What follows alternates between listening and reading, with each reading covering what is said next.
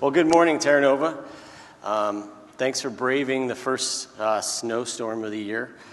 I manage a physical therapy clinic, and usually when there's the first hint of snow, 50% of my patients cancel. So thanks for being more dedicated than my patients and being here this morning.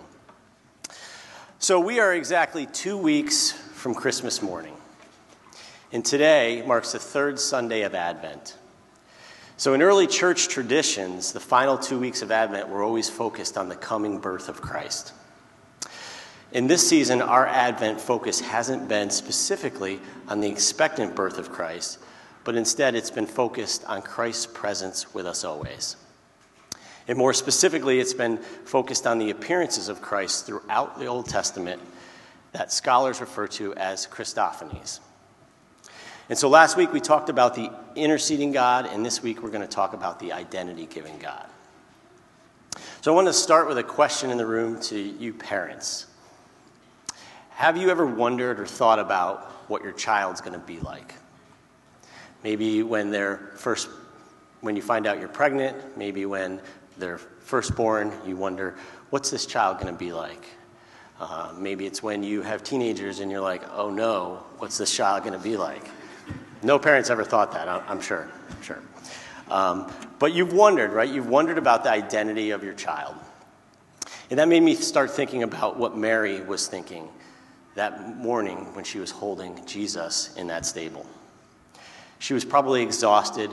She had just traveled 90 miles over 4 days, pregnant on the back of a donkey, only to have to give birth in an uncomfortable stable.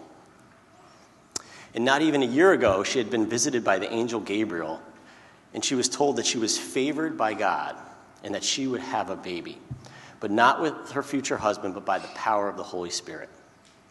And here she is now, 10 months later, holding this newborn baby. But Mary had a little bit of a glimpse into the identity of the child that she was holding. She was visited by the angel Gabriel. And in Luke chapter 1, verse 31, the angel said this to Mary, "And behold, you will conceive in your womb and bear a son, and you shall call him Jesus.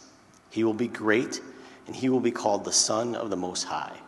And the Lord God will give to him the throne of his father David, and he will reign over the house of Jacob forever, and of his kingdom there will be no end." You see, Mary was given a name for this child, and she was given a glimpse into who this child would be. Because name and purpose are really important, and they're a strong part of our identity. The one that gives names holds power, and those names often shape our identity. So Renee and I have 5 children, and when we named our first 4 children, we were really intentional to have purpose and meaning behind those names. We wanted them to mean something. When we were surprised with the coming birth of our 5th child, we were kind of out of names. We didn't know where to start. And one of our friends suggested that we name the child Boaz. We laughed because that was like 3.5 years ago. Like, Boaz is a little bit of an out there name. But after going through that Ruth series that we just went through and understanding who Boaz was, we were like, we should have named him Boaz. But we named him Micah, which is a good name and a solid name. So any of you pregnant folks, if you want to take the name Boaz as your next child, feel free. You got permission from the pulpit for that. But I say that laughingly because names have purpose, right? And maybe not as much in our culture, but definitely during Old Testament times. And so, we're going to take a look at the life of Jacob. You know, identity is formed sometimes by the choices that we make and sometimes by the choices that we don't make. Identity can be formed by the actions or the directions that others kind of push us into. Our identity really is a complex mixture of our name, our circumstances, and our environment. But the truth here that we're going to discover today and talk about is that an identity formed without encountering the true identity giver means that there's something missing. So for our main idea is this: our true identity is found in Jesus. In the life of Jacob, it offers a great contrast between an identity built versus an identity given.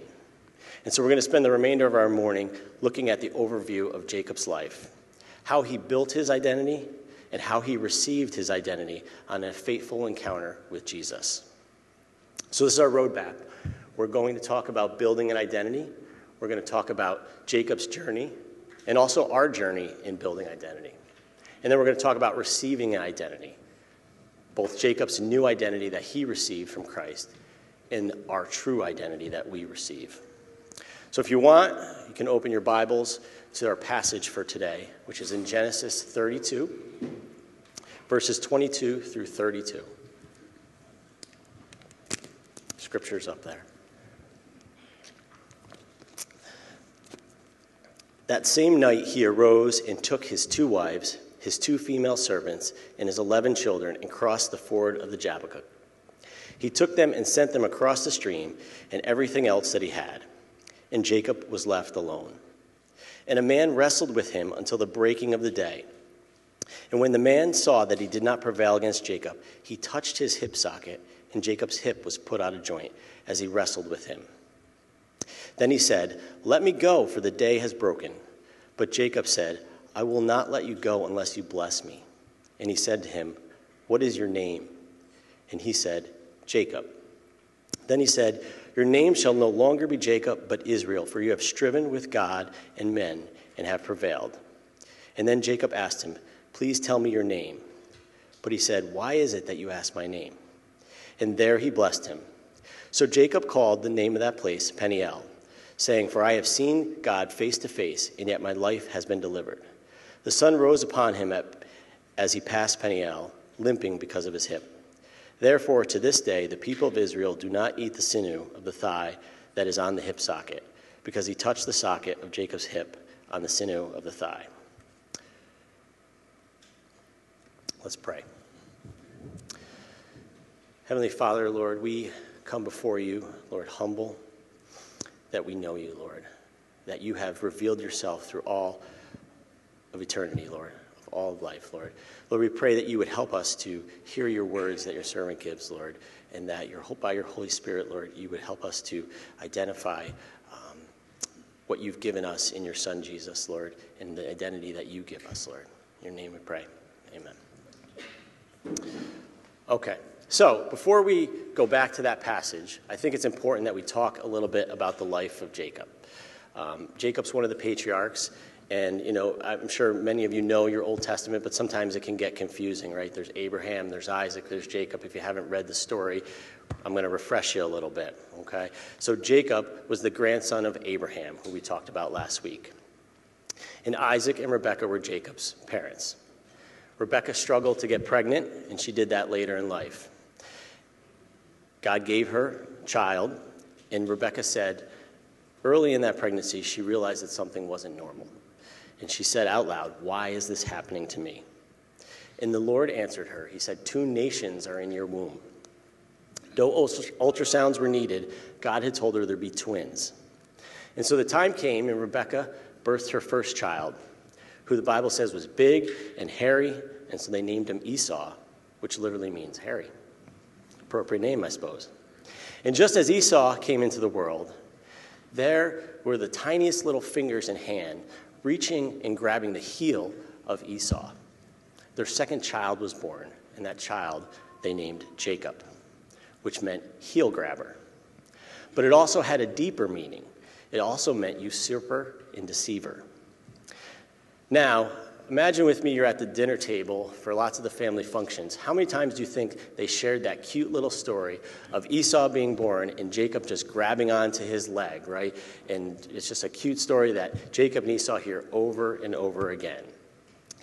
That is the building blocks, though, of some identity, right? Jacob was the one that was grabbing and always at the heels of Esau. So the boys would grow. One would grow masculine and strong. The Bible says he was a hunter. He was a man of the field. He was favored by his father. That was Esau. And the other, the Bible says, was a quiet man, dwelling in tents, always in his thoughts. He was a tent-dwelling man. That's interesting. He was loved by his mother and overlooked by his father. More of Jacob's identity is being formed. You see, sometimes our identity can be shaped by the events that are out of our control. A loving mother, an overbearing mother, an absent father, relationships. But other times, our identity is formed by pivotal moments in our life where we get to choose good choices or make bad choices. And that helps to shape our identity as well. And so we see the first pivotal moments in Jacob's life. We see him at home making stew. Esau returns and he is starving. Have you ever met an irrationally starving person? Well, if you have kids, you probably do, right? And we have 5, so someone's always irrationally starving at some point in our household. But Esau is irrationally starving, so much so that he's willing to give his birthright for a bowl of lentil soup and bread. And here is an opportunity for Jacob. Jacob could serve his brother. He could just lovingly give him a little bit of stew and ease his hunger. But what does Jacob do? Jacob barters for the birthright, all of the inheritance that Esau has for that stew. That was pretty savvy by Jacob. It was pretty deceptive. Jacob had that opportunity to show kindness, but he didn't take it. Instead, he pushed into his identity, the one that would be grabbing at his brother's heel and taking, the one who would be the heel grabber, the usurper, the deceiver. The choices we make help build our identity. Sometimes what others want for us or what they think is good can help push us into that identity. In life, we're shaped by those events. In the next event in Jacob's life, we see that Isaac is about ready to die. And he sends out his favorite son for a last catch of some game to make a tasty stew. But here, Rebekah, the mother that loves Jacob, that wants to see her son Jacob blessed, jumps into the scene. She makes the stew, she calls Jacob, and she asks him to bring the stew to his father. The only catch is that he needs to pretend to be Esau and get the birthright. So Jacob enters that tent, tasty stew in one hand, some goat skins slapped on his arms and his neck, on his body, to help deceive his father. "Here I am, father," Jacob says. "Who are you, my son?" Isaac says. Jacob answers, "I am Esau, your firstborn." But even in his old age, Isaac thinks something's not right here. It's not adding up. So he says, "Please come near to me so I can know whether you are really my son Esau or not."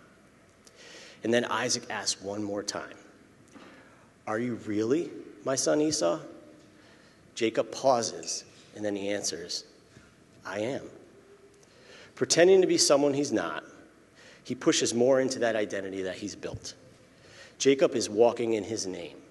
He's a heel grabber, he's a deceiver, he's a usurper, and now he's a liar. This deception doesn't come without a cost, because Esau and Isaac figure out what happened, and they're both angry. But the blessing's been given, what's done is done. Jacob has the birthright. But Esau is angry and vows to murder him. So Jacob flees to his uncle Laban. And there he meets a beautiful cousin named Rachel, and he falls in love with her. He loves her so much that he works 7 years for her. Jacob gets ready to marry Rachel, and after a beautiful wedding ceremony, I'm sure, Jacob wakes up the next morning next to his beautiful bride, only to find she's not quite as beautiful as he thought. It's not Rachel, it's Leah. It turns out that Uncle Laban is pretty good at deception himself. Probably runs in the family, right? And so Jacob has to agree to another 7 years of work, but he gets to marry Rachel right away. So fast forward 14 years into exile from home, there's Jacob. He has 2 wives, he has multiple servants, and he has 11 children. And he's ready to leave. He's ready to go home. So he negotiates with Laban his payment. You remember this story? He negotiates payment.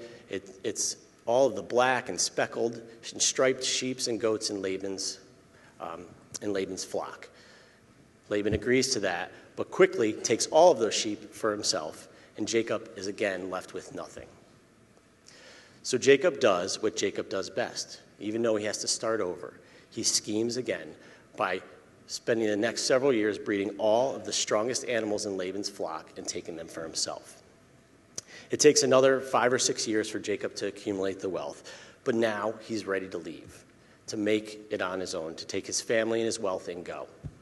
And this time he's not going to tell Laban because he doesn't want to be deceived again. So he deceives Laban by just leaving in the middle of the night.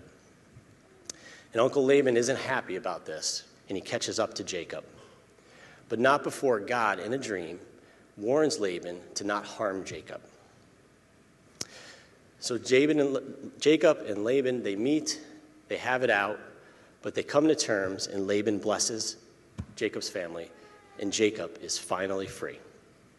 He has walked in that identity as a usurper, as a liar, as a deceiver, but he's done pretty well, really. He's got wives, he's got servants, he's got wealth, and now he's finally free, and he gets to go home. But he needs to go home and confront his brother Esau if he's to take some land that is his. So last he knew, 20 years ago, Esau was ready to murder him. So Jacob does what Jacob does best. He schemes and he plans ahead and sends messengers and some gifts to pacify Esau, hoping that'll help. But the messengers come back and they say this. They say, "We came to your brother Esau, and he's coming to meet you, and there are 400 men with him." 400 men is a lot of men. Jacob would have remembered that his grandfather Abraham, with 318 men, conquered 4 kings. So 400 men and a brother that wanted to murder you 20 years ago is a scary proposition.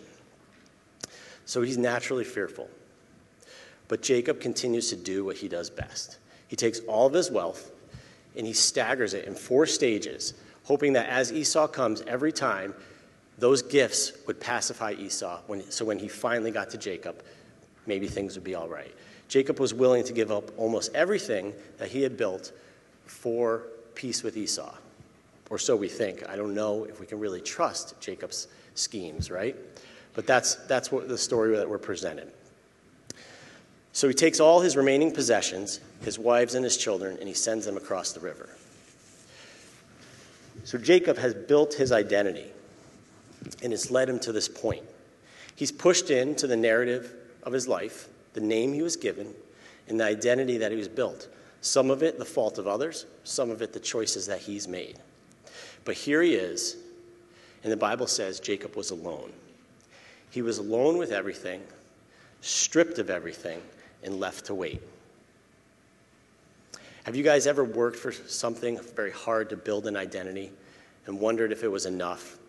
Or maybe you built that identity, that who you wanted to be, and you failed, and it didn't turn out like you would. Jacob's not different than you and I. We all look to build identity in our life, and it's often that complex mix of our gifts and our talents, the pressures and the expectations of life, the circumstances we're given, the unfortunate events that happen, our sinful nature, and even the good choices we make. That makes up our identity. And I would say that most of us probably find our identity in 2 main areas.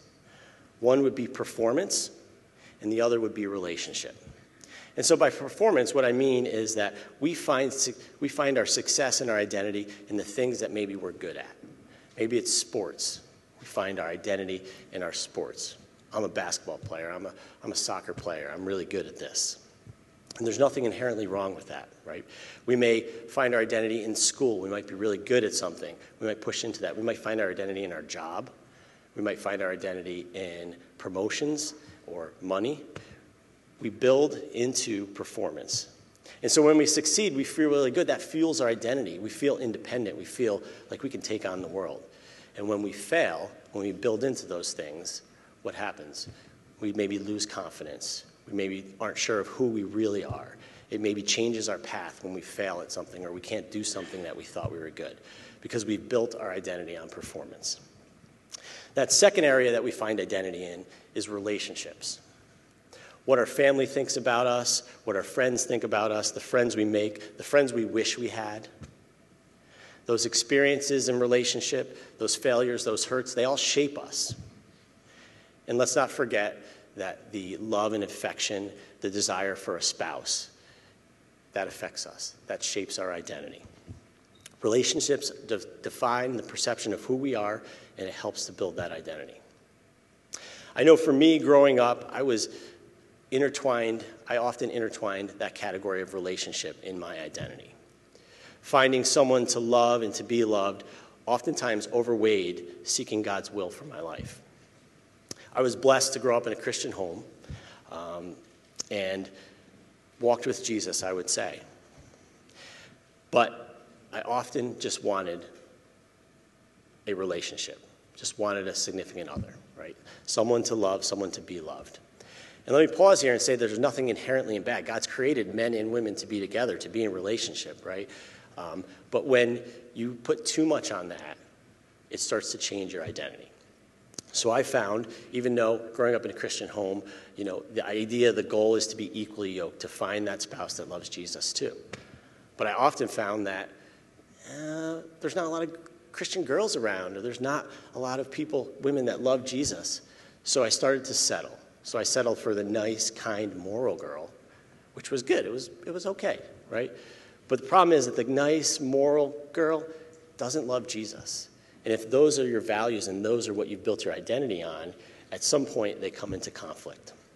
And so for me, it was after college, breaking off a long-term relationship because I realized that it wasn't the identity I wanted to build. But I wasn't really ready to fully commit to Jesus, to fully walk after him. And so I remember that day, I was lying in bed at night, and I was lonely, depressed, and not really focused on God, but willing to still pray to God. And I cried out to God a simple prayer, and I just said, Lord, give me a relationship. Give me a woman that loves you. That night, I felt like Jacob. I was stripped. I was lonely. I didn't know where to go, but I did cry out that prayer. You see, Jacob built that identity. He worked hard, and he ultimately found himself helpless by the river. But notice what Jacob does when he's been stripped of everything. When he schemes and all his deception is gone, he leans into God. So in the passage right before that, we see that Jacob actually prayed to God. He called out to God right before he sent his family away, and he was down by the river. And this is his prayer, Genesis 32, 9 through 12. It should be on our screen. And Jacob said, O God of my father Abraham and God of my father Isaac, O Lord, who said to me, return to your country and your kindred, that I may do you good. I am not worthy of the least of all the deeds of steadfast love and all the faithfulness that you have shown to your servant. For with only my staff I crossed this Jordan, and now I have become two camps. Please deliver me from the hand of my brother, from the hand of Esau, for I fear him, that he may come and attack me, the mothers with the children. But you said, I surely do you good, and make your offspring as the sand of the sea, which cannot be numbered for a multitude. So Jacob, stripped of everything, he calls out to God. And it's interesting, in this prayer, he does two things. First, he makes his request known to God. But then, left with nothing, what does Jacob do?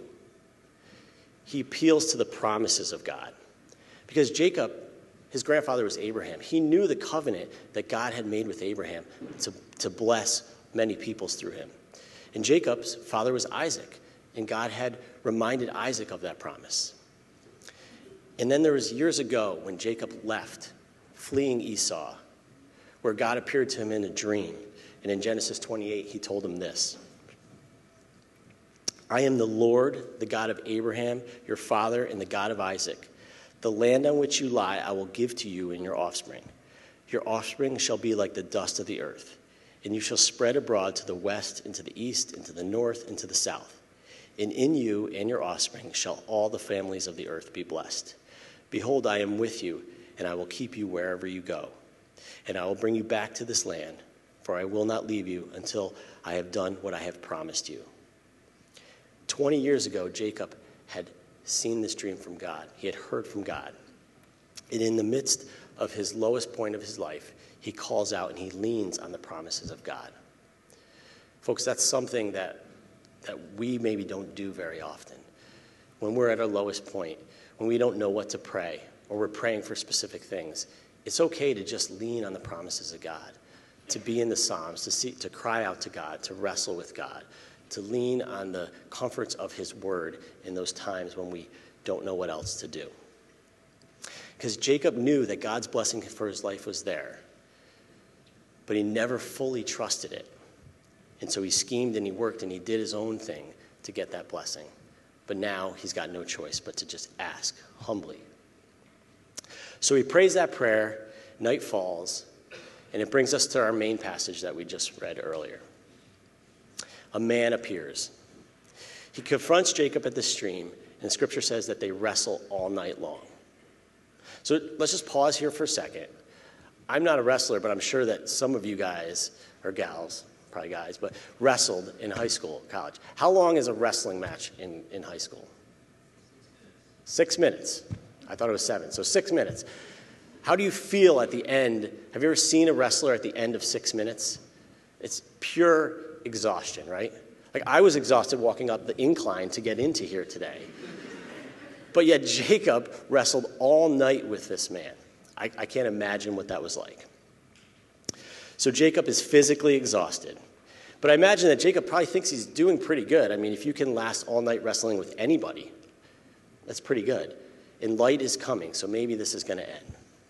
But just as day breaks, this man, the Bible says, touched his hip socket, and Jacob's hip was put out of joint. So here is Jacob. He's at the point of exhaustion. He hasn't given up. And all this man simply does is touch his socket, and he dislocates it. Pause here again. So understand if you want to question my preaching or theology, because I'm just the lay guy. I understand that. It's okay. But I'm a physical therapist. I've been a therapist for 20 years. And when I tell you that the hip joint is one of the most stable and strongest joints of our body, I'm not lying.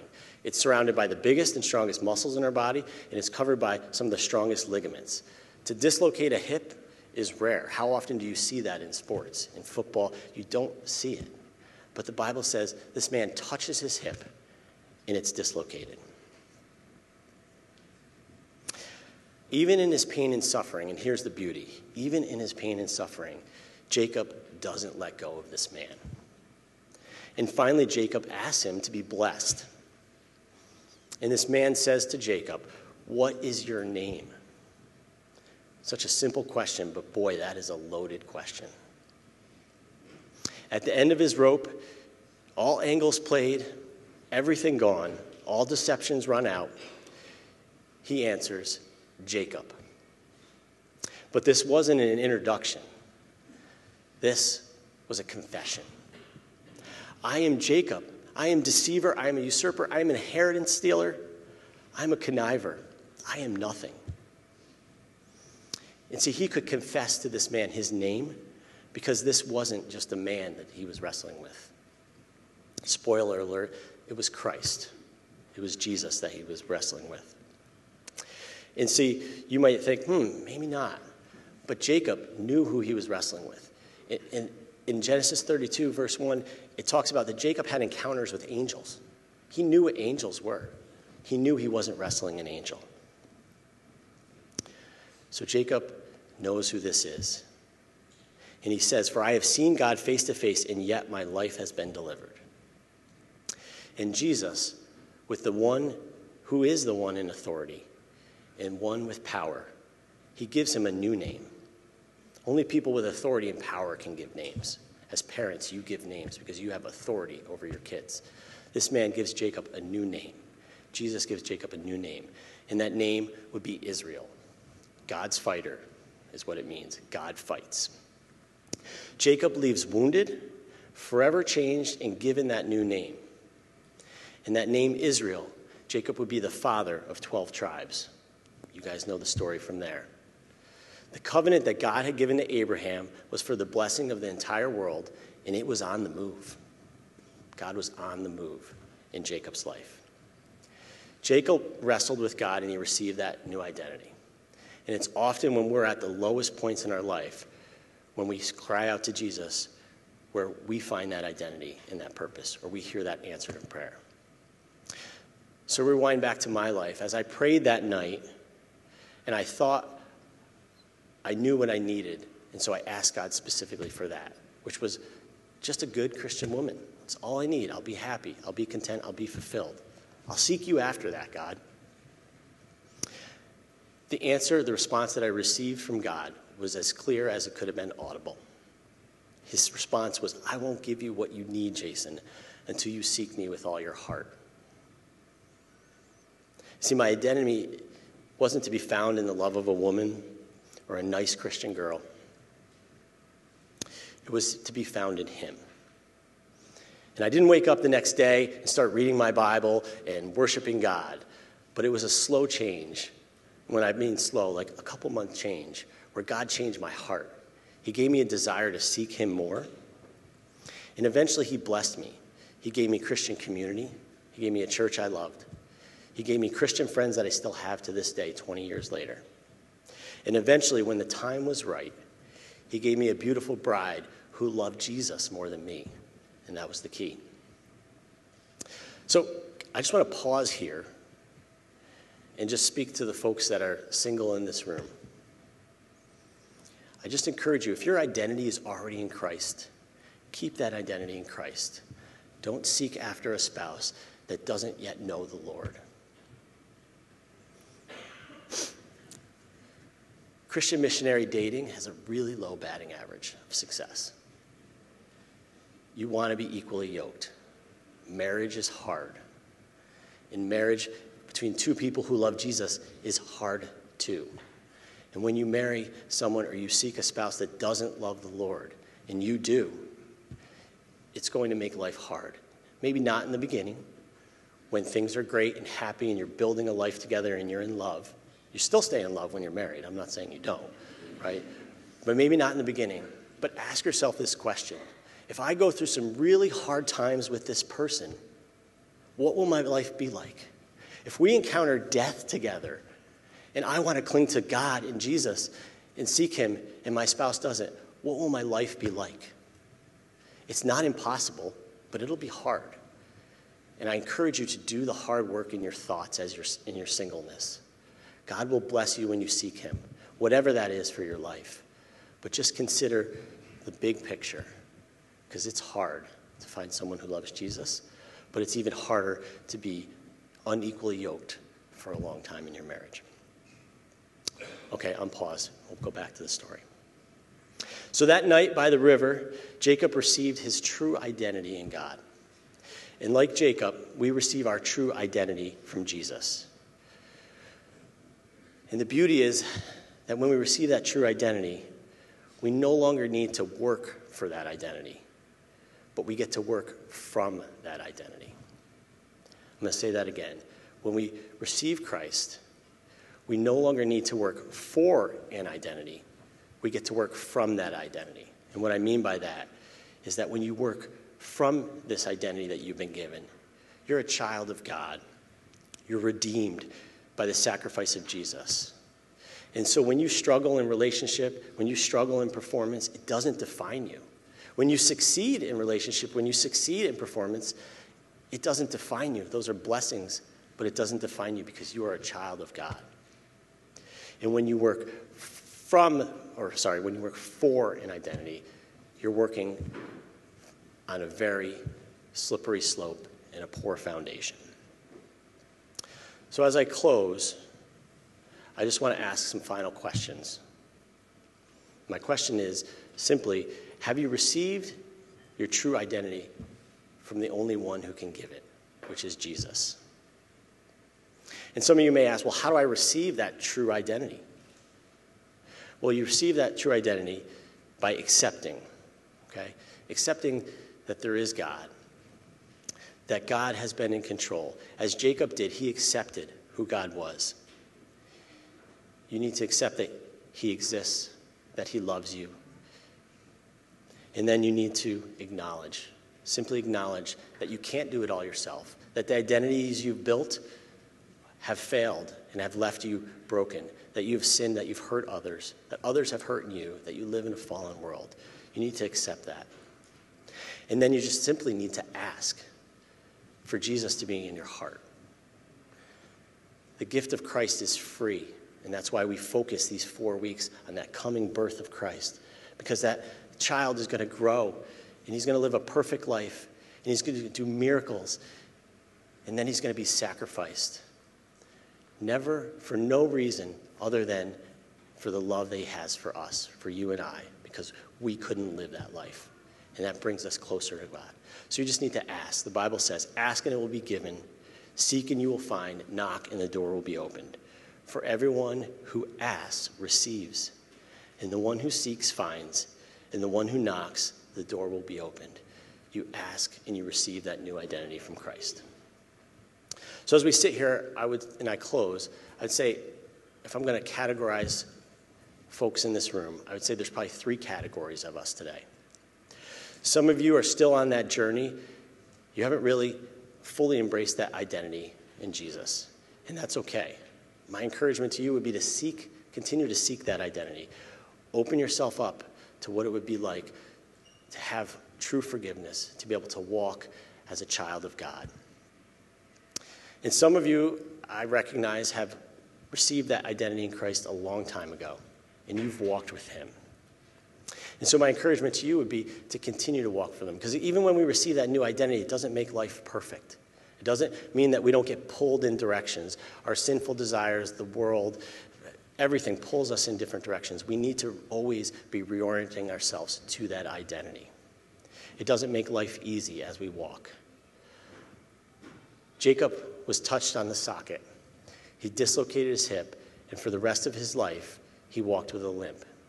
That was a reminder that life was hard, that there was sacrifice involved in accepting that identity. But I don't think Jacob would change anything if you had asked him.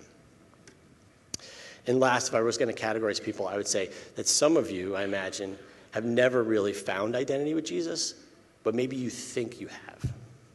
Maybe you've come to church, you've served, you've done good things, you're a good person. Christianity or church is part of your life, but Jesus isn't your life. Or maybe you're here because this is just your parents' faith and you got to come to church and you haven't really yet received that full identity. There's no shame in being in that place. But I would say, don't stay there. You need to wrestle with God. It's okay. Jesus came in the muck, in the mire, and he wrestled all night with Jacob because he loved him and because he wanted to bless the whole world. Jesus came in that manger. Jesus died on that cross because he wanted to save the whole world. So wrestle with that. You can be changed when you accept Christ. But anyone who has not fully wrestled with God, who has not contemplated those things, I would question if you've really received your full identity. Don't stay where you are. I encourage you to do the work. Wrestle with God. He can handle your questions and your problems.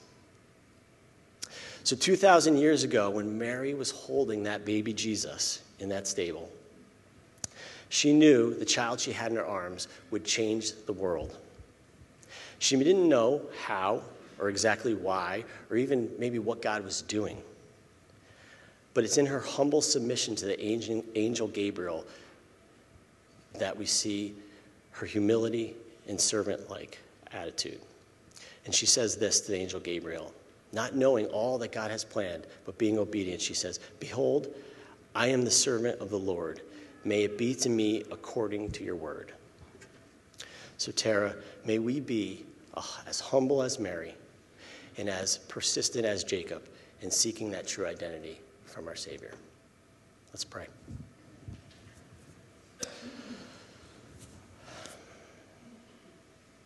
Lord, you are good. You give us purpose. Lord, you love us. You love every one of your creation, Lord. You haven't left us. You have been there from the beginning, God. From the beginning, you have seen this world, and yet you have still entered it, and you have saved us, Lord. Lord, I pray, Lord, that you would just imprint identity in you on our people, Lord God, on your people. Lord, would you just bring us to a point where we can worship you, knowing that you have built the foundation of our life, Lord, and that you are that foundation, Lord. Lord, we love you and we thank you and we lift these things up to you. Amen.